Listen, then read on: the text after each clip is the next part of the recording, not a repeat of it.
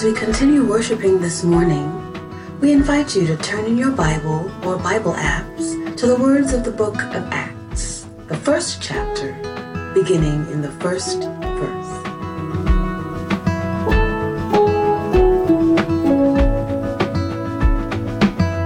In the first book, Theophilus, I wrote about all that Jesus did and taught from the beginning until the day when he was taken up into heaven, after giving instructions through the Holy Spirit to the apostles whom he had chosen.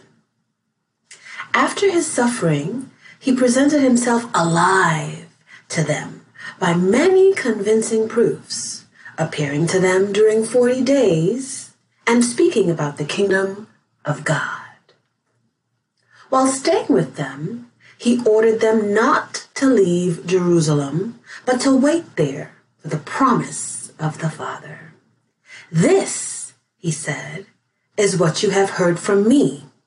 For John baptized with water, but you will be baptized with the Holy Spirit not many days from now." So when they had come together, they asked him, "Lord, is this the time when you will restore the kingdom to Israel?"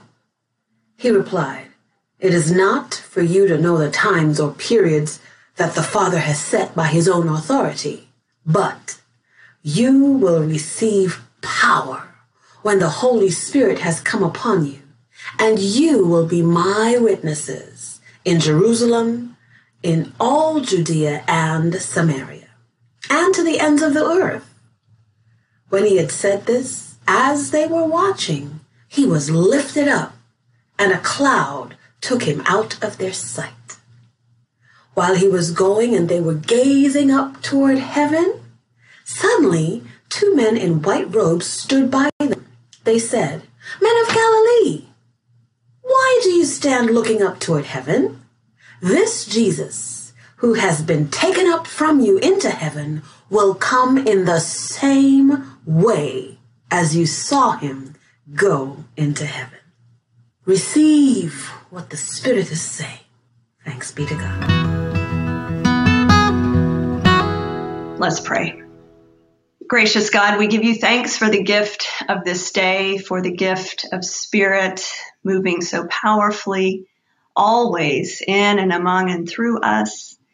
And we pray now, O God, that you might open us to receive what you have to say to us today. Use my words because or in spite of what I have to say, God. Figure out a way to communicate what you need to say. I pray it in the power of the risen and living Lord Jesus. Amen. It's a time of transition. Things have been painful. Lots of injustice, death, grief, confusion, and fear. And then hope reappears. Concrete reason for hope appears. That's our story. It's our story right now as we turn the corner from this past 14 months of multiple pandemics and begin to receive information, allowing us to begin mobilizing activities that have been off limits for so long. It's our story right now, but it's also the story that we receive today in Scripture. The followers of Jesus, they've been through it. They experienced so many highs and lows on the journey with Jesus. They watched as he was humiliated and killed. They thought he was going to be the one to sit on the throne of his ancestor David in Jerusalem to fulfill a promise to restore Israel's political power, to free the people from colonial imperial subjugation. And those hopes seemed to die along with Jesus, who'd inspired and taught, encouraged, empowered, and mobilized a whole movement But then hope reappears. Jesus is back, resurrected. And as it says in Acts 1 and 3, presents himself alive and speaks and teaches about the kingdom of God for 40 days. Now notice in our story that even after all this and more has transpired, the people, that gathered body of disciples, were still singularly focused on what they'd always been focused on. And they asked the question, is this the time when you will finally restore the kingdom to Israel? Another way to say it, Jesus, are you going to finally give us back what we've lost, that old way of being? They were looking back, and they were looking only at their own tribe, their own people. They seem to have missed Jesus' absolutely consistent focus, not on the restored kingdom, political kingdom of Israel, but rather on the vision and the practice of the kingdom of God. So much bigger, so much more. Jesus doesn't give them much of an answer to their specific question, but instead gives them this word. You will receive power when the Holy Spirit has come upon you, and you will be my witnesses in Jerusalem, in all Judea and Samaria, and to the ends of the earth. Shorthand for this, your call is to be a witness to everybody, whether or not you like them, trust them, or even know them. Now, if I'd been in that group on that day, I would have had a lot of questions, and I would have been out of luck. Because just then, a fog, a cloud rolls in. By the way, in Scripture, clouds often represent the presence of God. This cloud rolls in, and Jesus is lifted out of their sight. He's gone. Again. And there are no clear answers, just Jesus' direction to wait on the Holy Spirit. Just wait for the promise. The promise is Spirit power. You see, the disciples' hope gets interrupted by the unforeseen complication of Jesus leaving and the aggravating reality that things are not going to be as they were in the past. That very familiar, comfortable expectation and vision. They're not going to be the way they were in the past. The reality that the future is yet uncertain, and that they, Jesus followers, are going to have to figure out what to do on the other side of waiting. I mean, there's no checklist. No wonder they didn't know where to focus.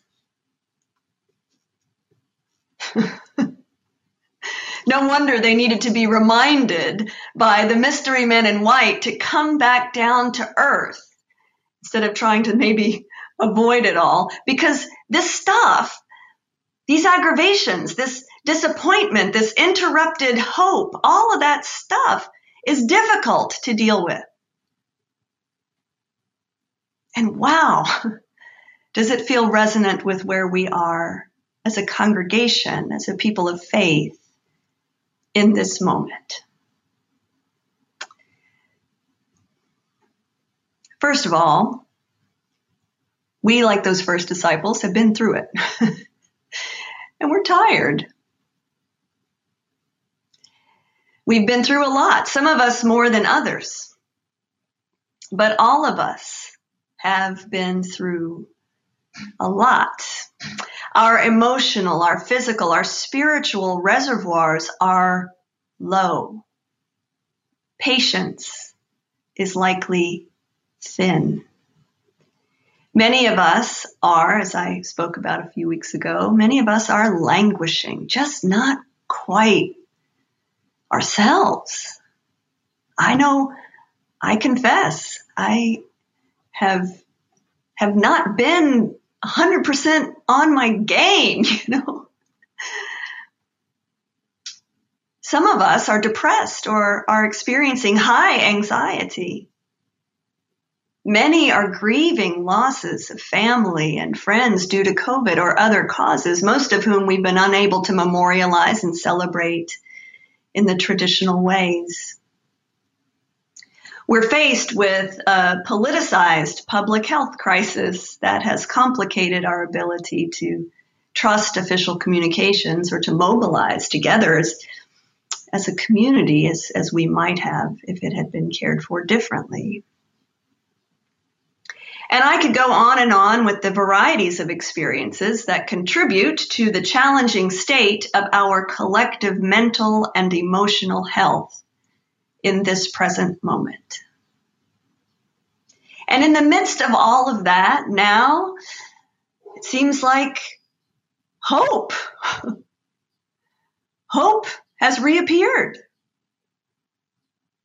We're hearing that masks can come off if we're vaccinated, and getting messages that religious communities can gather without restrictions on numbers and all sorts of other messages. And it's therefore absolutely understandable that many of us are singularly focused on getting back to church, getting back to the old familiar ways of gathering and worshiping. After all, what is to stop us? I realized this past week that the shift in message and guidance from pretty much every level feels a bit like whiplash. We've gone from high alert and multiple safety protocols to no holds barred, is what it feels like. And I will admit that as a leader, it is pretty disorienting. I've been trying to stay grounded in the values that have guided us here at Foundry so well through this pandemic, together with our other leaders, trying to hold it all in balance. Those values that we have been guided by include prioritizing health and safety and following the science and discerning what it means in each phase of the pandemic, what it means to love God and to love neighbor. Now, to that last point, I want to share several things just to keep in mind. We know that there are some who've been vaccinated for months, while others have yet to be able to get their vaccines for many reasons. And as will be true in any human community, there are a variety of levels of risk tolerance or aversion among us. Some folk are finding it very anxiety-producing to re-engage after the relative quiet and stillness of the past year. And others were ready to fling themselves into crowded human spaces months ago. All this to say, it's important to remember that how we are feeling, how you are feeling, and what you are needing is not necessarily how others are feeling or what others are needing. Another thing for us to consider is that some things will be different as we return to in-person worship and shared life together. And at this point, frustrating as it is to say, much of what exactly will be different is still up in the air because plans are not yet finalized around all the details. And believe it or not, there are so many details to consider, to discern, to plan for. Those details, of course, connected to what it means to love our neighbor, based on some of the things I shared a moment ago, and others, around justice, around what it looks like to practice radical hospitality in this context, more and more. And since we at Foundry have valued keeping everyone protected, our staff, our committee chairs, our outside contractors and the like have not been in the building much at all, except in very limited ways, and only then to assure that our beloved spaces are okay and safe and functioning. And that's been the case over a year. And so at this point, there are some repairs and some systems that need some care prior to our full return, both for safety and to support a robust hybrid, that is in-person and digital Foundry community. And it may be difficult on that. It may be difficult for some of us to imagine, because it's not readily perceived by all, just how critically important and significant this call is to set some new priorities that celebrate and connect with our growing digital community, a community whose presence blesses and strengthens us in worship and ministry from all across the country and all around the world. Just as with the original disciples in our text today, what for some may be a hope high gets interrupted by Jesus uttering the word, wait, and his unwillingness to look back to an old limited vision, but instead saying, witness beyond your well-known community. And we, like the first disciples, are confronted with the aggravating reality that things are not going to be exactly as they were in the past, that the future is yet uncertain, and that on the other side of waiting, we are going to have to figure out what to do and how and when to do it. It's a lot. It's a lot. And all of this from a place of depletion. Except Jesus is never one to leave us without help. Friends, the good news today, I'm feeling myself getting giddy, just getting ready to say it. The good news today is that Jesus doesn't leave us without help. The promise is that Spirit will give us power to do what we are called to do. And this is our word for today. You will receive power when the Holy Spirit has come upon you. You see, friends, Spirit will give us power to be patient with one another.